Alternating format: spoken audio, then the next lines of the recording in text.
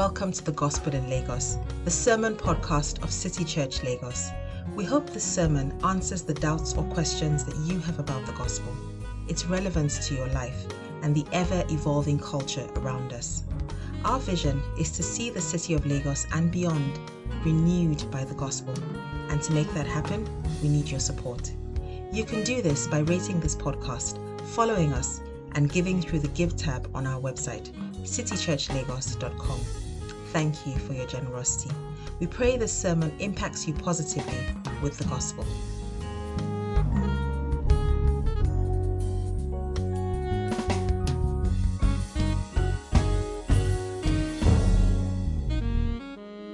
Good morning, church.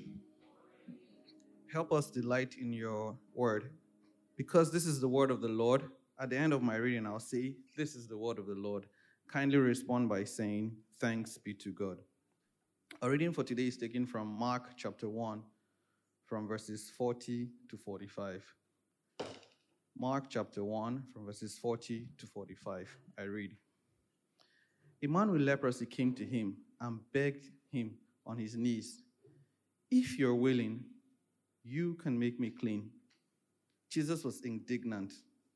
He reached out his hand and touched the man. "I am willing," he said. "Be clean." Immediately, the leprosy left him and he was cleansed. Jesus sent him away at once with a strong warning.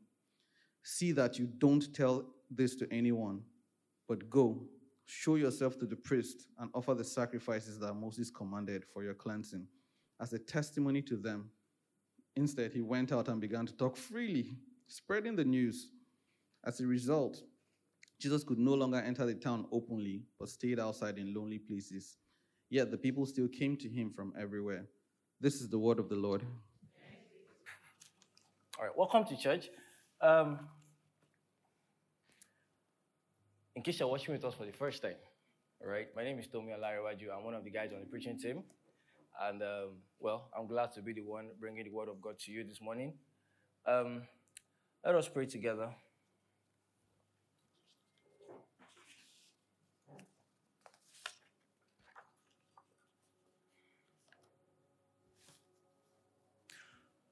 Lord, we thank you for how this service has been going so far. Lord, we thank you because if you do not give your word, we cannot conjure it up. And it's good news because whatever word that we can conjure will always lead to disappointment and hopelessness. And so, Lord, we are grateful that the speaker here today is your spirit and not Tommy. We are grateful because when you speak your word, stuff happens. Things change. Eyes open, ears open, hands are renewed, legs are brought back to life to walk with you. So, Lord, we just ask, oh God, Holy Spirit, please take control of this atmosphere. In the name of Jesus, prepare our hearts, oh God. Every stony heart, we ask that you break it. Every fertile ground, we ask that you make more fertile to receive your word. That as your word drops, oh God, we come against every forces of darkness, the birds that are here to steal away, the birds that are here to distract, oh God. We come against them and we ask that your word will thrive in the name of Jesus. We will not be hearers alone. We will not be fools who behold the mirror and immediately turn and forget how they look like. But as we move into this week, oh God, you help us to be doers of your word. I pray for myself, Father. I ask that your spirit will rest upon me to give me strength to declare your word boldly, to declare your word effectively. We ask all these things in Jesus' name. Amen. Amen. Yeah. All right.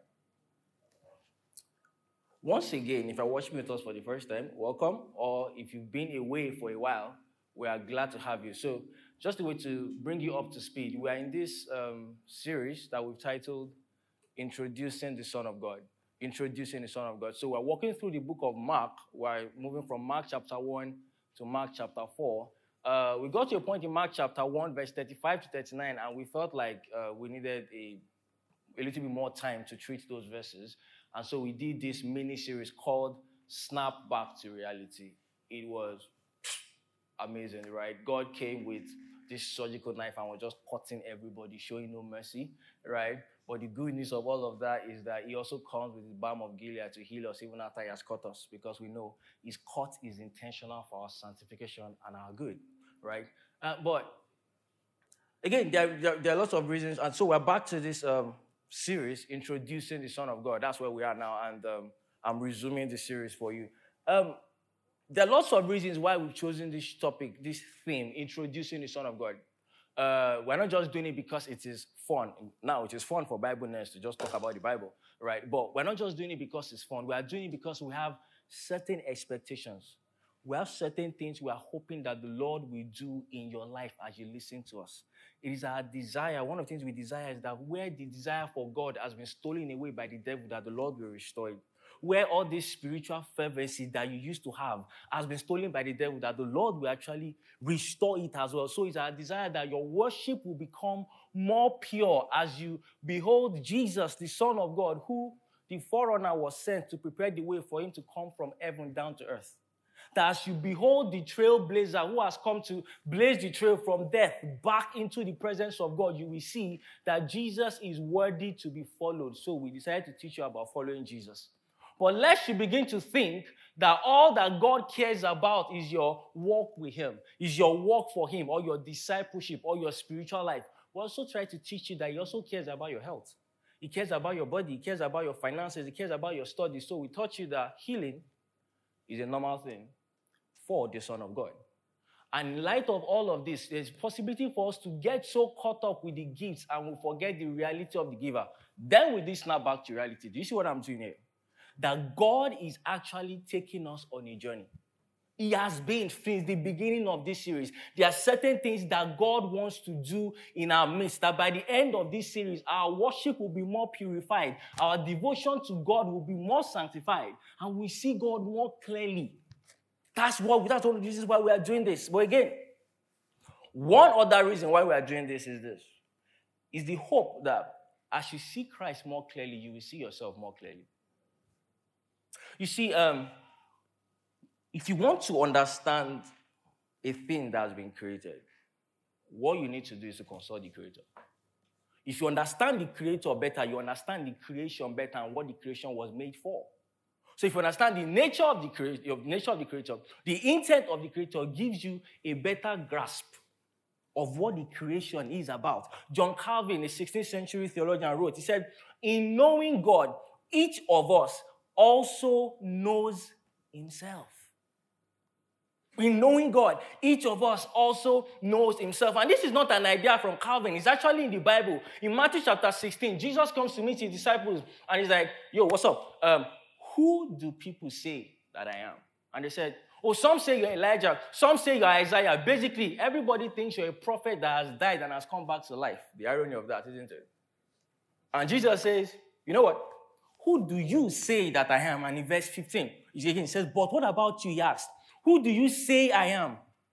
Simon Peter answered, you are the Messiah, the Son of the living God. Jesus replied, blessed are you, Simon, son of Jonah, for this was not revealed to you by flesh and blood, but my Father in heaven revealed. And I tell you that you are Peter, and on this rock I will build my church, and the gates of Hades will not overcome it. So here's the picture being painted to you. Peter says, you are the Messiah, the Son of God. Christ says, you are Peter, upon this rock I will build my church. Peter says, you are Messiah, the Son of God. The revelation of God led to Jesus then revealing who Peter was to him. You are Peter, and upon this rock I will build my church. But there's something more going on in the text, because Jesus doesn't just reveal who Peter is, he reveals Peter's function. He said, you are Peter, on this rock I will build my church. Here's what the Bible is saying to you. There is no functioning of yourself outside of your functioning in the advancement of God's kingdom. There is no functioning of the human self outside of your functioning in the advancement of God's kingdom. Let me put it another way. You are only useful insofar as you are useful for the kingdom of God. That is why somebody said, only one life to soon be passed. Only what is done for Christ will last. If you are seeking for usefulness, the person you need to be seeking for is Christ Jesus. If you are seeking for satisfaction, the person you should be looking to is Christ Jesus. If you are seeking for fulfillment, the person you should be looking for is actually Christ Jesus. The Bible says in Daniel chapter 11 verse 32 that those that know their God shall be what? Strong, and they shall do exploits. So a revelation of God will lead them to knowing themselves. Then they are then strong to do exploits. So in a sense, when we say we're introducing the Son of God to you, we're actually introducing you to yourself. And that is why we titled this sermon, Introducing You. Introducing you. Let me try and show you the implications of this. Why this is very, very important for you to pay attention to. The Bible says in Genesis chapter 1, verse 26, it says, let us make man in our own image, so we understand that man has been made in the image of God. Now, what I want to do is borrow that truth, use it in an analogy to help us understand what is going on here. You see, in physics, what is an image? An image is the reflection of an object. Are we together?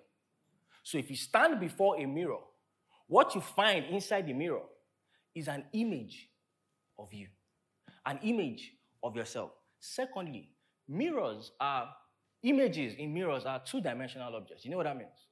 That means they just have two dimensions. They only have height and breadth. Objects, on the other hand, are three-dimensional. You exist in a three-dimensional realm. So here's the picture being painted to you. You are the image of God. God is the object. You are the image. You reside in a two-dimensional realm. God resides in a three-dimensional realm.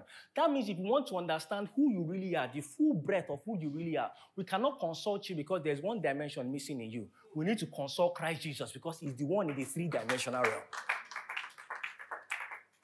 We cannot consult you. So there is something lacking in the two-dimensional realm. There is something lacking in our world. There is something lacking in you. That's why the Bible says if you commit your life to Christ, you are complete. Colossians chapter 2. In him, who is the head of all principalities and powers, there is something lacking in you that can only be supplied by Christ Jesus. But one other thing you actually understand is this, that the two-dimensional realm is actually not real compared to the three-dimensional realm. Are we together? Everything you see in the two-dimensional realm is a reflection of something that is happening in the three-dimensional realm. And so you cannot rely on the two-dimensional realm for sustenance or for understanding who you really are. So sometimes the world we live in is a two-dimensional realm. So sometimes the world will convince us. We know they will try and tell us half-truths because, again, it's a two-dimensional realm. They will get two correct, but they will miss one thing. They can show you that, you're only as valuable, for example, as your bank account. You're only as valuable as your promotion at your place of work. You're only as valuable as whether you have a spouse or not. You're only as valuable as whether you have kids or not. What needs to happen for us is that we need to get out of this two-dimensional realm, snap back into the reality of the three-dimensional realm, where we find out what the Bible really says about us, that you are complete in him. That you are complete in Christ Jesus. But then we can flip it. Sometimes the two-dimensional realm will convince you that you are okay just the way you are, even with sin in your life. So it's not really your fault. They are just really nasty people. That's why you cannot tolerate them. You don't have anger issues, you know. Or maybe for you, it is just, I'm going to marry her eventually. Why can't I just keep on kissing her and touching her? They keep on convincing you that you are all right. Once again, you need to snap back to the reality of the scripture where it says the wages of sin is death. The three-dimensional realm is what reveals who we really are. So two things can happen in the two-dimensional realm. Two things can happen. This realm will either tell you are good or you are bad, but it never show you how good or how bad. Let me say that again. Some of you missed it. You actually missed it. This realm will tell you that you are good or you are bad, but it never show you how good or how bad. Let's go back to physics. The two-dimensional realm. I said in two-dimensional realm, they have just two, means height and breadth. Do you know what they lack? Depth. Depth. The two-dimensional realm cannot show you how deep your sin is. And in the very way, it cannot show you how deep the grace of God is. You need to consult the three-dimensional realm. There is something missing in our realm. We have lost depth. And so you cannot understand fully the effect of sin on your life because you don't have depth. But that is the very same way we come to the text. So you read that a man who was a leper came to Jesus, and everybody just like, yeah, it sucks to be him, you know. He's a leper, I mean, it's bad. There is more to being a leper in those days than we actually understand now. So what needs to happen again, I'm using this analogy, stretching it here, that we need to understand the third dimension of what it means to be a leper. How deep is the issue of being a leper? Then we can understand the story that has been placed before us. You see, leprosy in the Bible times was every and any skin disease that is deeper than your skin, that is deeper than the skin level. If it's just deeper, it's leprosy. And the Bible treats that a lot in Leviticus chapter 13, chapter 14. I know you hate to read that part of the Bible, but it's there for your edification, all right? Now, but what needs to happen is this, that when you've been diagnosed with being a leper, what they will do is send you outside the camp. Leviticus chapter 13, verse 45. Can you project that? Is it here? Anyone with such a defiling disease must wear torn clothes. Let their hair be unkept. Cover the lower part of their faces and cry out, unclean, unclean. I think I missed out. Verse 46. Can I have verse 46? He shall remain unclean as long as he has the disease. He is unclean. He shall live alone. His dwelling shall be outside the camp. And again, 21st century, you're like, what's the big deal? I left my house when I was 16. There's no big deal. I mean, outside the camp, you know, it's really nothing. Let us show you what's happening here. So let's do some Old Testament theology. Are we together? Are we ready? Just quick Old Testament theology, about 3 minutes max. The presence of God is what proves that the people of God are the people of God. So you find that in Adam. Why was Adam and Eve called the people of God? Why? Because the Lord was with them. The Bible says in the cool of the evening, God will come to commune with them. The moment they sinned, they were sent out of the presence of the Lord. Why? Because the sin that they had in them was not consistent with the life that was in the presence of God. Are we together? So God cast them out. So again, they were in quotes, no longer like the presence, like people of God. But you find it with Abraham, you find it with Joseph. The defining mark of the people of God is the presence. The Bible says Joseph prospered in all that he did. Why? Because the Lord was with him. But the story continues. Then we get to Israel as a nation. What made Israel the people of God was not because they were more than every other person. God said to them, he said, you will defeat nations that are mightier than you are. So it wasn't their number. It also wasn't the kind of land that they had. Even though the land was flowing with milk and honey, it wasn't the land of Babylon. You know the 7 ancient wonders of the world, right? The Babylonian guards were part of it. It wasn't because of the land. It was one thing, the presence of the Lord that was with them and their proximity to it. That was what defined them as the people of God. But here's the thing, it gets to a point where God then comes down, let's just say physically, in the tabernacle. God was residing with the people. Can I have the image? God was residing with the children of Israel. So again, like I said, what marks the people of God is your proximity to the presence of God, your proximity to God himself. So what you have here, this is the way the camp of Israel is actually aligned. So again, we're trying to deal with under the issue of outside the camp, isn't it? So this is the camp of Israel at the time. The tabernacle here is where God dwells. The holiest of holies, only the high priest could enter that place once a year on the Day of Atonement. Why? He was literally the holiest person in the land. But you then get outside of that, you find the Levites, they camp around the tabernacle. Why? They had consecrated themselves to God in a way that the rest of the tribes of Israel had not. You then go farther, you see, you're getting farther and farther away from the presence. You then find the children of Israel, they will just align themselves, 3 in the north, 3 south, 3 east, 3 tribes to the west. Now, it was intentional when we put all these dark things around here. Every other thing outside here is what you call outside the camp. It is the place of desolation and death. How do I know this? Leviticus chapter 16. On the Day of Atonement, what they will do when they want to sanctify the whole nation, they will bring 2 goats. They will slaughter one, and then they will confess the sins of the nation on the other, and they will send the goat into the wilderness. Listen to this. Let's start from verse 10. But the goat on which the Lord fell for Azazel shall be presented alive before the Lord to make atonement over it, that it may be sent away into the wilderness to what? Azazel, right? Is that what's there? That's the same goat.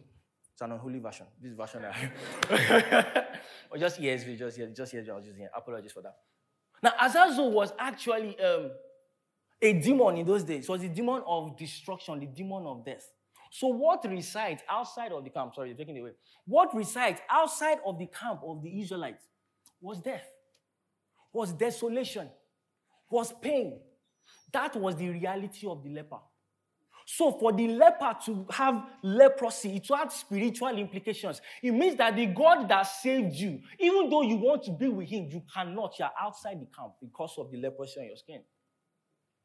You probably had identity issues as well. Well, I'm a Jew, but I'm not really a Jew because only the Jews could remain in the camp.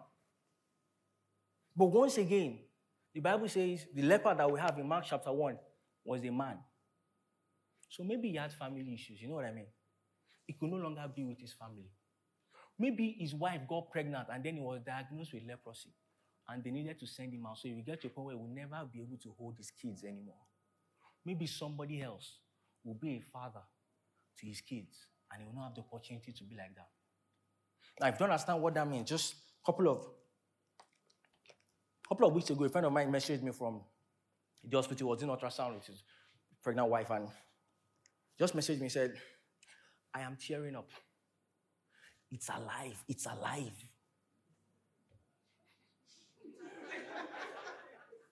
He came to my house and started pacing. It's alive. He told me it was rolling inside the belly. It's alive.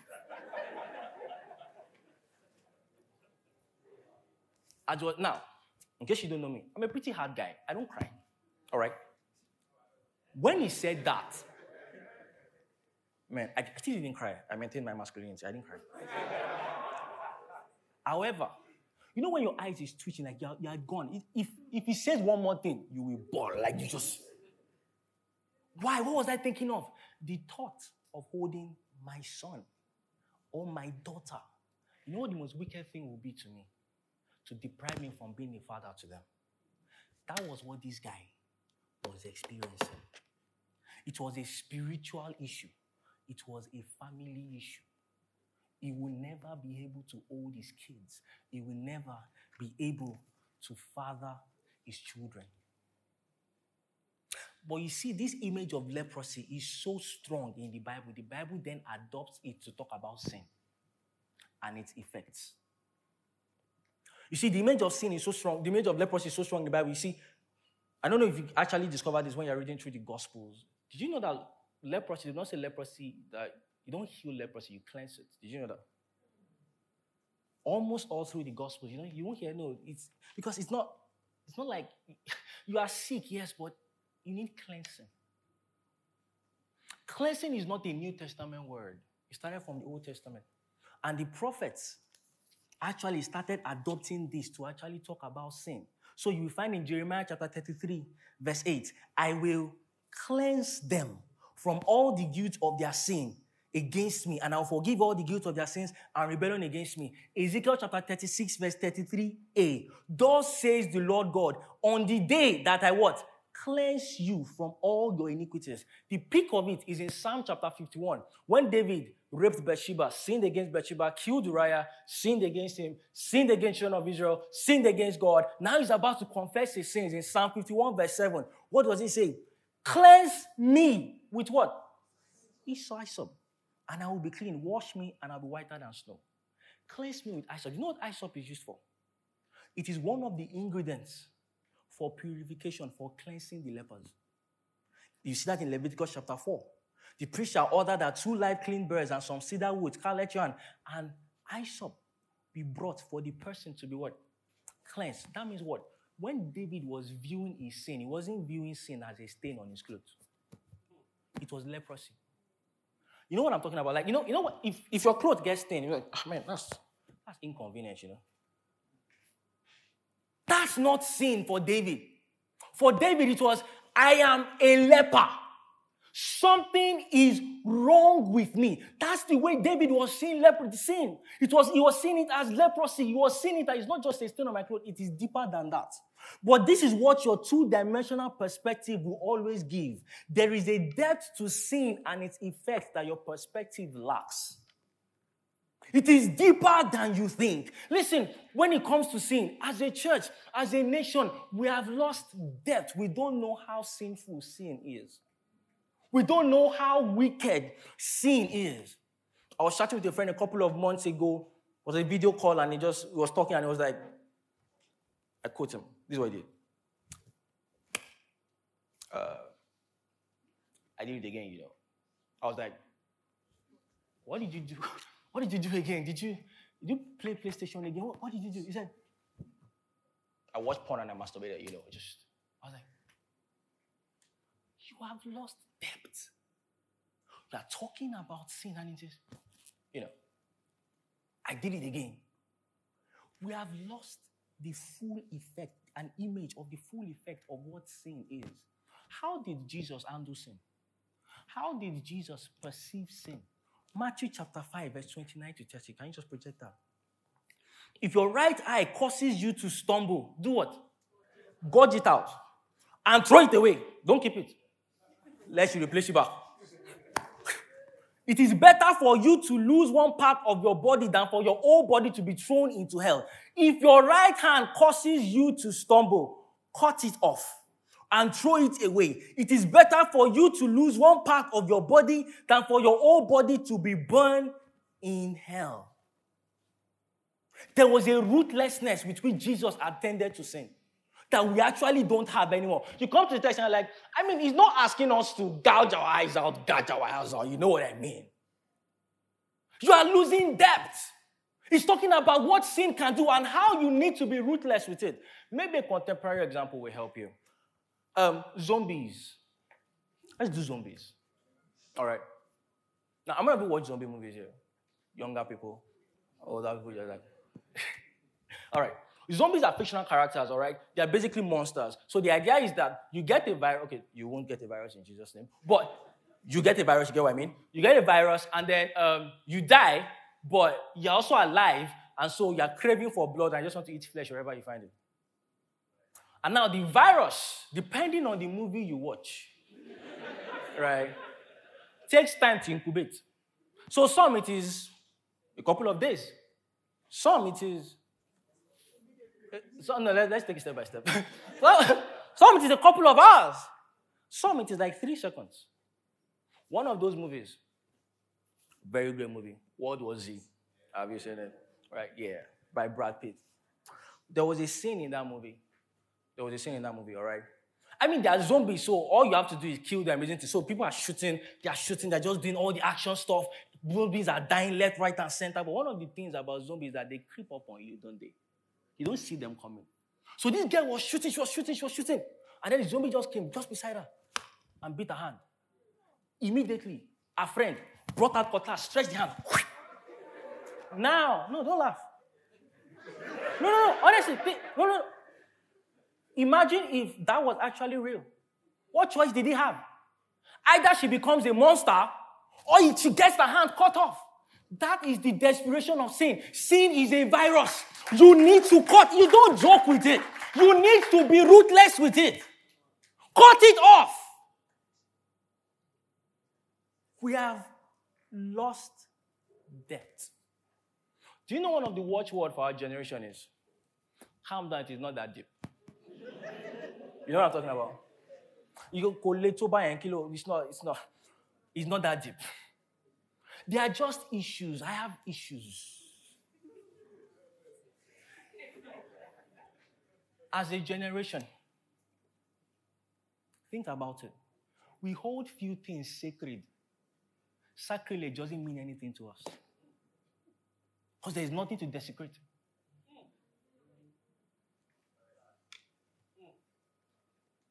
I have issues. I am not envious. I'm just ambitious, I just have drive. Body not be firewood. I will marry her soon so I can touch her. I woke up at the wrong side of the bed this morning, so I have to devalue my maid, my gate man, and my employees. I just have issues. It's just anger issues. It's not deep. Let's take it home a little bit, the one that you can relate to. The guy actually misbehaves. It's okay for us to mock him. Mockery is devaluing. Mockery, we look at somebody that has been made in the image of God and we desecrate them. You know what I'm talking about? Politics. Bala blue. You know where I'm going. Guys, don't laugh. No, think about it. Chill. Think about what I just did. Mockery is sin. I then gave you an example of mockery. And you laughed. And you are still laughing.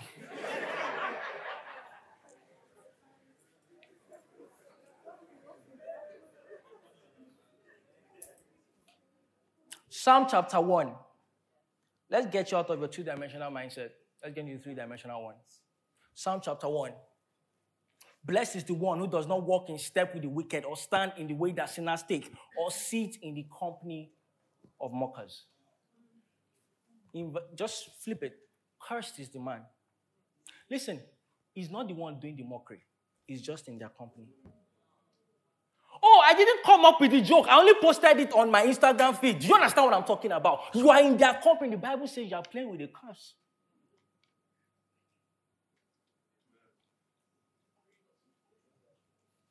Oh, I hate him. I don't agree with what he says. I don't agree with what he has done. But do you remember that he has been made in the image of God? What did Jesus ask you to do? Love your enemies. Pray for them.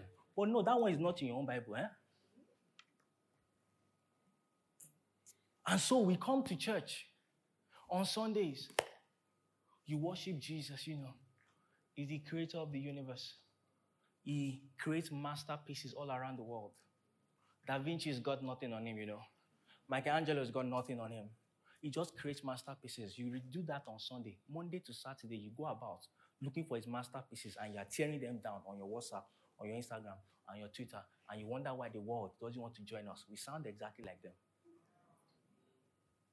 That's what they would do. You have lost depth. Come on, Tommy, don't you know how to take a joke again? That's the way you will know you have been infected with the leprosy of mockery. When you cannot identify anything as mockery except when it's directed at you, you are infected.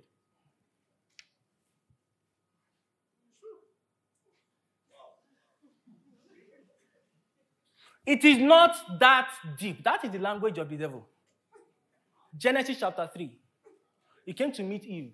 He said, did God say you should not eat of this fruit? She said, oh no, God said we should eat of every tree. Except this one, if we eat it, if we touch it, we will die. Now, get used to understanding the vibe. There's vibe in the Bible. You know what I'm talking about? He said, you will not die. In short, Go deep now. What? It is not that deep. Do you realize that when the priest is trying to diagnose if you have leprosy, the only question he's asking, how deep is it? That's what he's asking. Check Leviticus chapter 13. I just picked a couple of verses just to show us this. The priest is to examine the sore on the skin, and if the hair on the sore has turned white and the sore appears to be more than skin deep, it is a defiling skin disease. If the shining spot on the skin is white, but does not appear to be more than skin deep, let's just go to the last one. More than, that's all the issue is. How deep is the issue? It's depth. Or we lack depth. Leprosy took the man outside the camp. Sin takes you outside the camp. In that version I read for you, what stays outside the camp? Azazel, the demon of destruction. You are in danger. You are in danger. Sin endangers you. Think about it. When the enemy wants to attack the children of Israel, who is the first person you're going to meet? Those outside the camp. The leper that is there. You are beyond the protection of God. Listen, sin opens up your life for the enemy to touch you. Tomi, are you saying that I now have issues because of my sin? No, yes, maybe. Sin opens up our lives to various issues. And if you are here, you're a non-Christian, Jesus loves you. All right. He loves you, but you are sick. You are outside the camp. One of the descriptions of leprosy in Leviticus chapter 13 is that it becomes an itch. And then can get to a point, sometimes it's like a fresh wound that just never heals. And so here's the picture. You are scratching your body because when you have itch, scratch is sweet, isn't it? So it is sweet for you. By the very time, it is sweet for you. But in that very same action you are doing, blood is still flowing out of you. Life is flowing out of you, but you can't help yourself. You have to keep on scratching. That is how leprosy is, oh non-Christian. That is how sin is. You know what's worse? Is that there will come a day where the door to the camp will be shut, and those that remain outside the camp will bang and bang and bang, and the door will not be open to you. Come to Jesus. Come while the door to the camp is still open.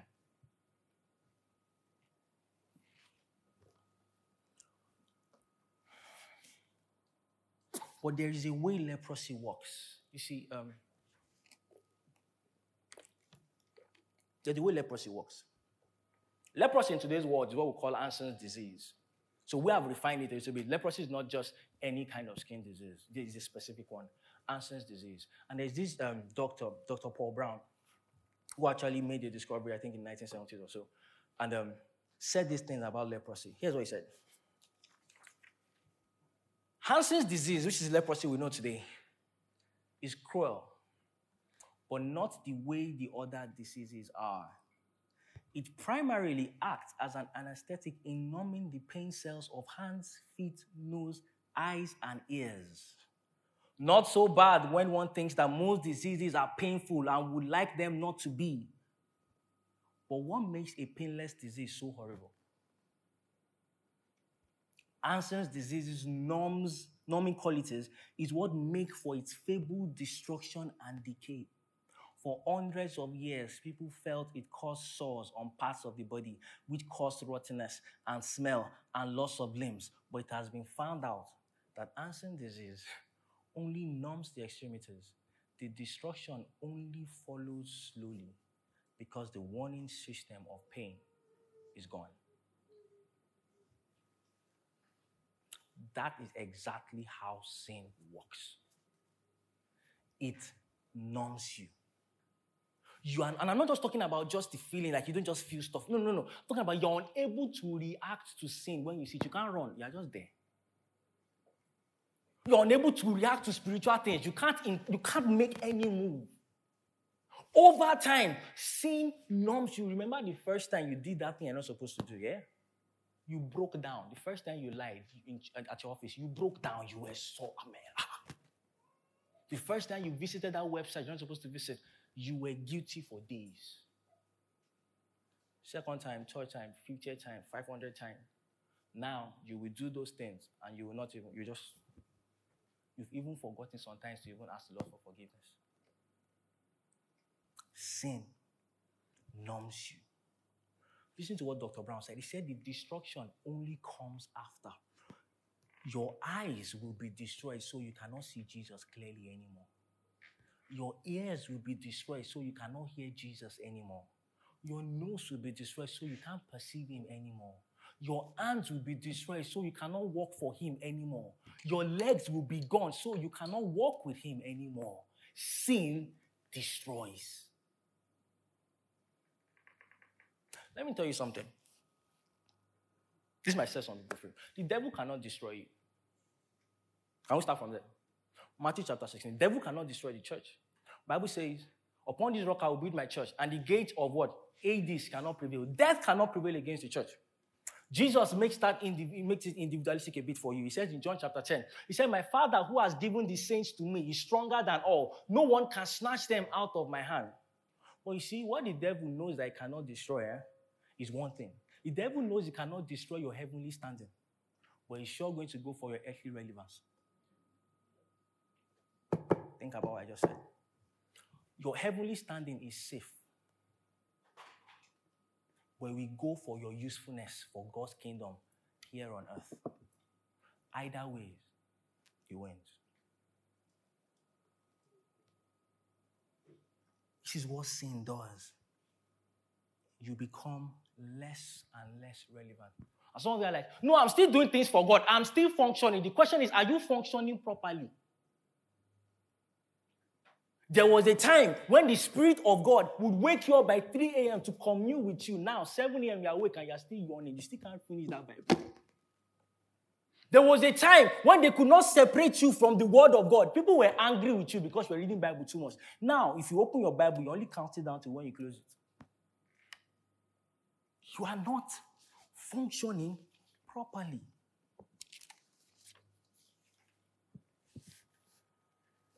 But one of the things leprosy also did was that leprosy took the guy away from his home. Remember when I said that? Leprosy led to the loss of a father. A while ago, I met an African-American preacher, and we were talking, we had lunch, and he said, one of the issues in the black community in America is that we don't have fathers. It's an epidemic. We just don't have fathers. They're either in the prison and children are being raised by gang members and other stuff. Don't be fooled into thinking that the devil has not devised a way to get fathers out of the home, even in Africa. Oh, I mean, we are protecting, they are providing, they are doing all they are supposed to do. Are they protecting and providing spiritually, though? Fathers have been sent out of the home. Young men, look at me. I want to talk to young men now, all right? Guys, listen to me, because this has become an issue. I am persuaded that one of the ways the devil is bent on taking fathers and men out of the home is through the issue of porn and masturbation. Like, it's just glaring. And I'll tell you why. You know how it works. When you engage in porn or masturbation, the last thing you want to do, the last place you want to be, is in the presence of God. It constantly kicks you out. You are unable to stay. And here's the problem with not being able to stay in the presence. The presence of God is what adds authority to the words that you declare. There will be times in your life, men. There will be times in the lives of your family, men, where the situation does not warrant normal talk. It warrants a prophetic declaration. But you don't have any authority because you've not spent time in the presence. Porn has kicked you out.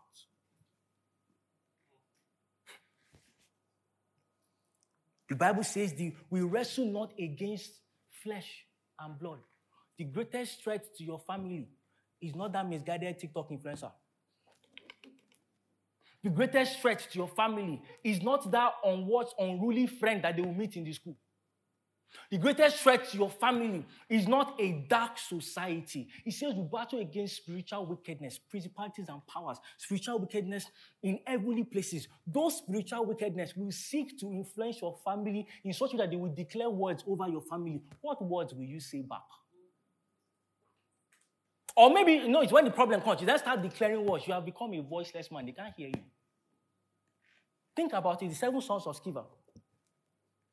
They wanted to cast out the demon. They said, in the name of Jesus, that Paul preached, that Peter preached. Why? They don't know the Jesus. They don't spend time. The demon said, Paul, I know. Peter, I know. Who are you? The kind of men that the church, that your families need are men who have spent enough time in the presence for their voice to be recognized in heaven and in hell, such that when they declare, everybody stands at attention. We have lost depth. We need men who are spiritual protectors, men who are spiritual providers. There is a problem if the only time you see yourself as the head of the home is when you're providing food to the table or when you're winning arguments. That's a serious problem. Your job description is bigger than that. You are a spiritual protector. Spend time in the presence of God. Listen, it is those that spend time in the presence of God that have spiritual jurisdiction over that family. They are the ones. And before you start thinking, I'm talking to the guys alone, babes, take a cue from our mothers. Those women prayed. Take a cue from them.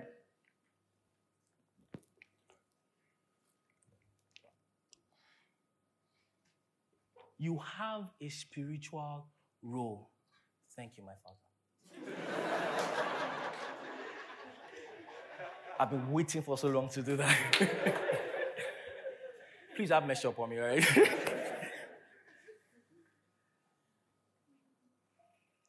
You have a spiritual role. Learn from our mothers. They were not dumb. The enemy comes to steal, to kill, and to destroy. They were not foolish. I remember a story. Just talking about how when you have spiritual jurisdiction over your family by staying in the presence, it benefits you and it benefits your kids. This guy was about to sleep with a girl. I mean, he was already, losing his stuff. And his phone rang. Lo and behold, mommy, if you try it. Listen. She wasn't there. But there was a jurisdiction. There was spiritual jurisdiction. She knew something is about to touch that boy. Let's drill it home a little bit more.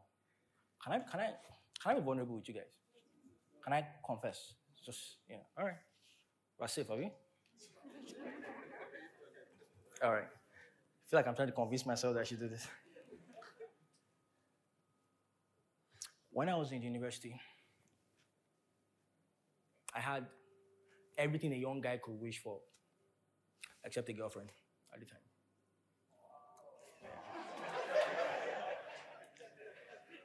However, I had amazing friends. I had Tomo, I had Yinka, and a couple of other friends. Great guys. Yeah. I will still yab them in subsequent sermons, so let's just... But I will wake up every single day and think about ways to end my life. They didn't know. I was fine. Oh no, he told me that I will go and preach in church. It's fine. My mom called me. So every morning I'll think about ways to end my life and I'll just walking up the courage to eventually go through with it. My mom will call every evening. Tommy, what is wrong with you? I'll say, nothing. This went on for weeks, every night. Tommy, something is wrong with you. Talk to me. I'll say, and one time I threw a tantrum. What do you mean? I've told you nothing is wrong with me. Ask my friends.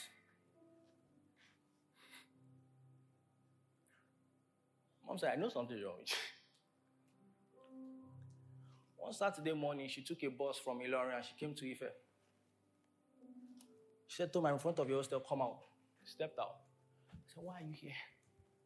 She said, let's get out your room first. So we entered the room. My friends were around. She brought food for everybody and she gave everybody food. Everybody was happy. So she settled them. And she said, let's step outside. And we stepped outside for about 2 to 3 hours. My mother kept on pressing. What is wrong with you? Nothing. No, I'm fine. Do I look lean? I am fine. Guys, I was at the edge of a cliff. Nah, I'm fine. I'm fine. Just leave me alone. I'm fine. Mom said, something's wrong with my boy. Something's wrong with you. I said, no, I'm fine. She gave up eventually because she has to go back home. So I escorted her to the bus stop. And she got to the bus stop and the bus was about to leave. And whether by the help of the Spirit of God, I have no idea, the walls broke. And I started weeping. I told them I'm a hard guy. Weeping doesn't come easy. I was wailing. Mom jumped out of the bus. She rushed to me. She hugged me. I said, Mommy, I'm not fine. She said, I know. You will be fine. Nothing will touch you. Here's what was happening. The question is this. How did she know? I was gone. Like, it was over. I was at the edge of the cliff. How did she know? Spiritual jurisdiction. She had spent enough time in the presence. She was now a spiritual protector. In such a way that she was saying, no, the enemy will not touch my boy. As far as I could remember, 4 a.m., 3 a.m., I would hear my mommy calling my name. In the name of Jesus, Tomisin Olanrewaju, you are blessed. You will call my children, you will call my sisters. Nothing will happen to you. You are blessed. You are protected. You are favored. You are cared for till today. If I see my mom and I prostrate, she will declare the ironic blessings over my life. The Lord bless you. The Lord keep you. The Lord cause his face to shine upon you. Here is what is happening. I am here today because my mom stood and told the enemy, you don't have jurisdiction here. Back off. Nothing will happen to this boy. That's why I'm here. But if all you are doing is engaging in sin, how will you be a spiritual protector for your home? How? See, what he's doing is chasing you out.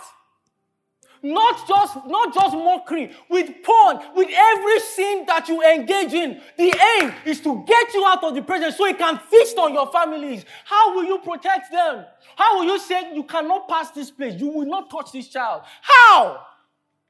But he has touched your life, he has messed it up, and you still want, you think you're going to be head of a home this way? We have lost depth. Sin is a non-issue.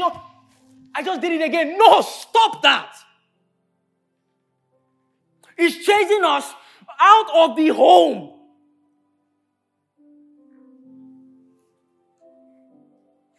And if you are struggling with suicidal thoughts here, you know what? You have spiritual heads. You have leaders. Speak with them.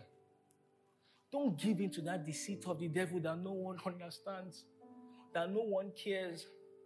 Someone cares. Someone is praying for you. Or maybe yours is not, it's not the leprosy of sin. Men, women. It's not the leprosy of apathy. They're just indifferent. You know. Daddy, we'll not do devotion today.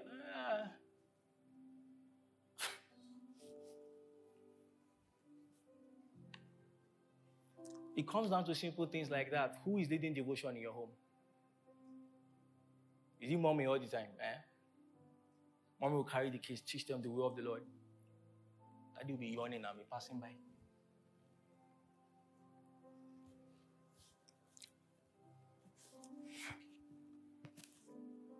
Leprosy, sin, drives us away from the home, drives us away from the presence of God. But what do you think the cure is? The presence of God. The presence of God. That's the cure. That's what solves the problem. You see, go back to the text. The Bible said the guy came to Jesus. He came. But here is the declaration. So Leviticus 13:45. 13:45. Can I say it? All right, I'll just read it here. The leprous person who has disease shall wear torn clothes and let the hair of his head hang loose, and shall cover his upper lip and cry out, unclean, unclean. Before he gets to whoever is there, he just starts shouting. The Bible said, this guy came close. Here's the picture of him painted to you in the Bible. Jesus is the one that can cleanse. If this guy keeps on shouting unclean, he will never get to Jesus. So here's the picture. Leprosy dictates that you stay away from the very thing that can cleanse you. That's the way sin works. That's the way sin works. So I've sinned. I have done it again. You know the feeling. You just don't feel like getting back into the presence. If you are sick, where do you need to go to? Hospital. If your clothes is dirty, go to washing machine. If you are sinning, go to the cleanser. But the devil tries to keep you away. The very thing that can cleanse you is what he's trying to keep you away from.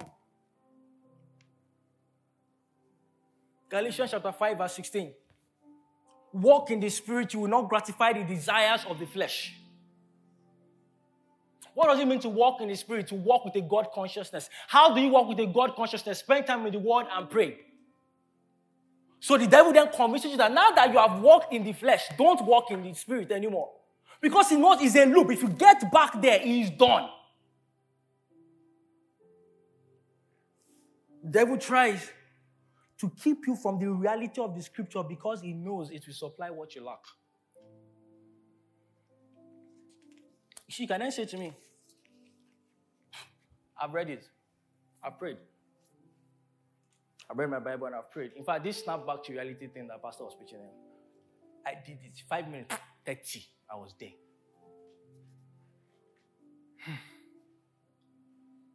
But nothing is happening, nothing is changing. Let me tell you a story. A grandmother and a grandchild go to the river. They go with a basket and a bucket. And the grandma tells the son, she says, fill the bucket by drawing water from the river with your basket. And the guy says, it's impossible. And grandma says, try it first. And he says, if you say so. So he tries it the first time, dunks the basket into the river. And of course, before he gets to the bucket, all the water is gone. Grandma says, try harder, try faster, keep on dunking it. And when he goes, he dunks and he tries to fill the bucket. He dunks and he tries to fill the bucket. He dunks, he keeps on dunking the basket into the water. And gets to the point he says, it's not working. I give up. It's not working. The grandma said, look at the basket. It's clean because you keep on dunking it. Sometimes, God's purpose for you in the word is not to fill you. It's to cleanse you first. Because he cannot fill what he has not cleansed. I've sinned again. Keep on dunking. I've lied again. Dunk. I masturbated again. Dunk yourself. I shouted on my spouse. Dunk yourself in the word. Go back into it. In short, get the Bible reading plan. Because here's the thing. We all assume we're all reading our Bibles, but no, we're not. Because sin gets you out of the presence. Get a reading plan. Set a time to be in the presence of the Lord. But look at the text again. It came it was within touching distance from Jesus. The Bible says Jesus touched him. Here's what is happening. The only way he could have gotten close is that he was not shouting unclean, unclean. So his confession mattered. He wasn't just saying, I'm unclean. No. He came. That is not what I'm going to confess. He came. He didn't resign to his uncleanliness. He didn't just say, whatever will be, will be. See, many of you are here, and that is your testimony. I'm unclean. I'm unclean. Tommy, I was born this way. That's why the Bible says in John chapter 3, what? You need to be born again. Because if you are born again, you are no longer born that way anymore. You are now living according to the spirit of life. You need to be born again. You were born this way, but now that you're a believer, you're not born that way. You're born a different way. Learn from Paul. Romans chapter 7 from verse 24. Romans chapter 7, 24 to verse 8 to chapter 8, verse 2. Paul says, what a wretched man I am. Who will rescue me from this body that is subject to death? He didn't even go far. Thanks be to God who delivers me through Christ Jesus our Lord. So then, I myself, in my mind, I'm a slave to God's law, but in my sinful nature, a slave to the law of sin. And one of the most beautiful words ever written in the New Testament, there is therefore now no condemnation for those who are in Christ Jesus. See, I am unclean. There is therefore now no condemnation. I have sinned. I am wretched. There is therefore now no condemnation. I have lied again. Your testimony. There is therefore now no condemnation. I have done this thing again. There is therefore now no condemnation. I will keep on dunking until I am cleansed.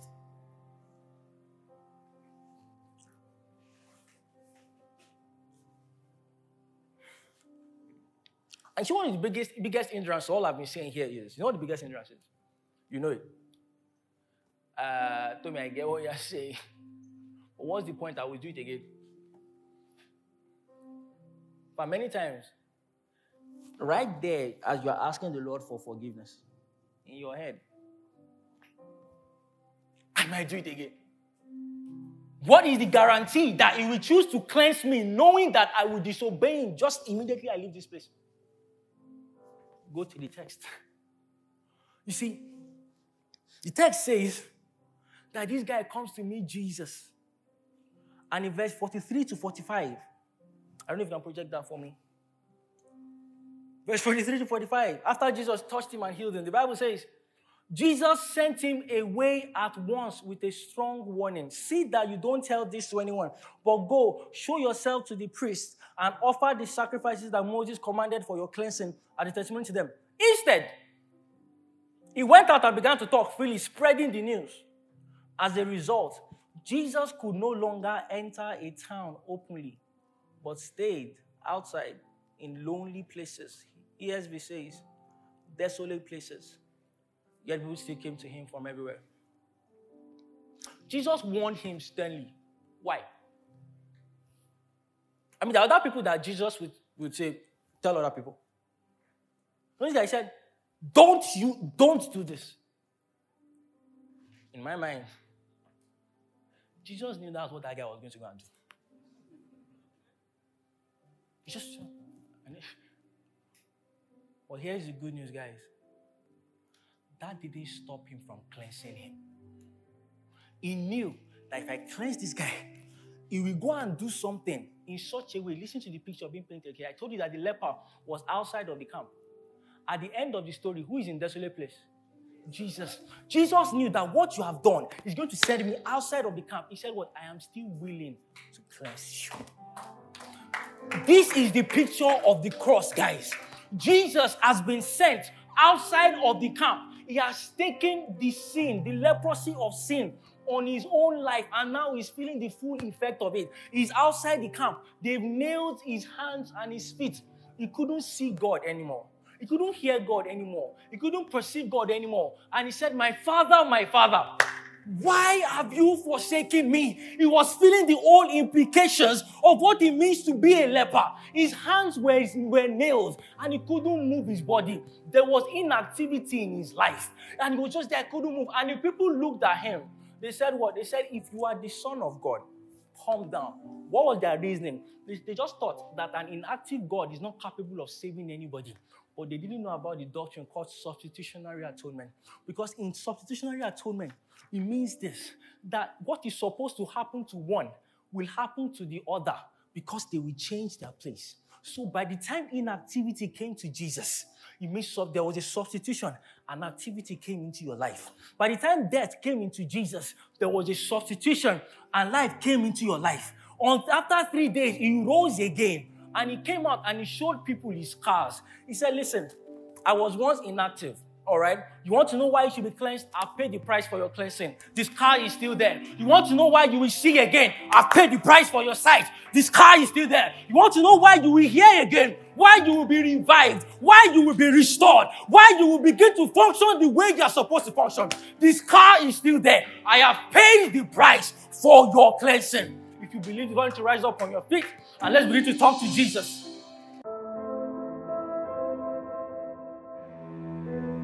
Thanks for listening. If you found this sermon helpful, we hope you join us in the mission of renewing Lagos with the gospel. by sharing it, rating this podcast, and following us. These actions help us reach more people with the gospel. You can also connect with us on various social media platforms via the handle @City Church Lagos. City Church, love Jesus, love people, love Lagos.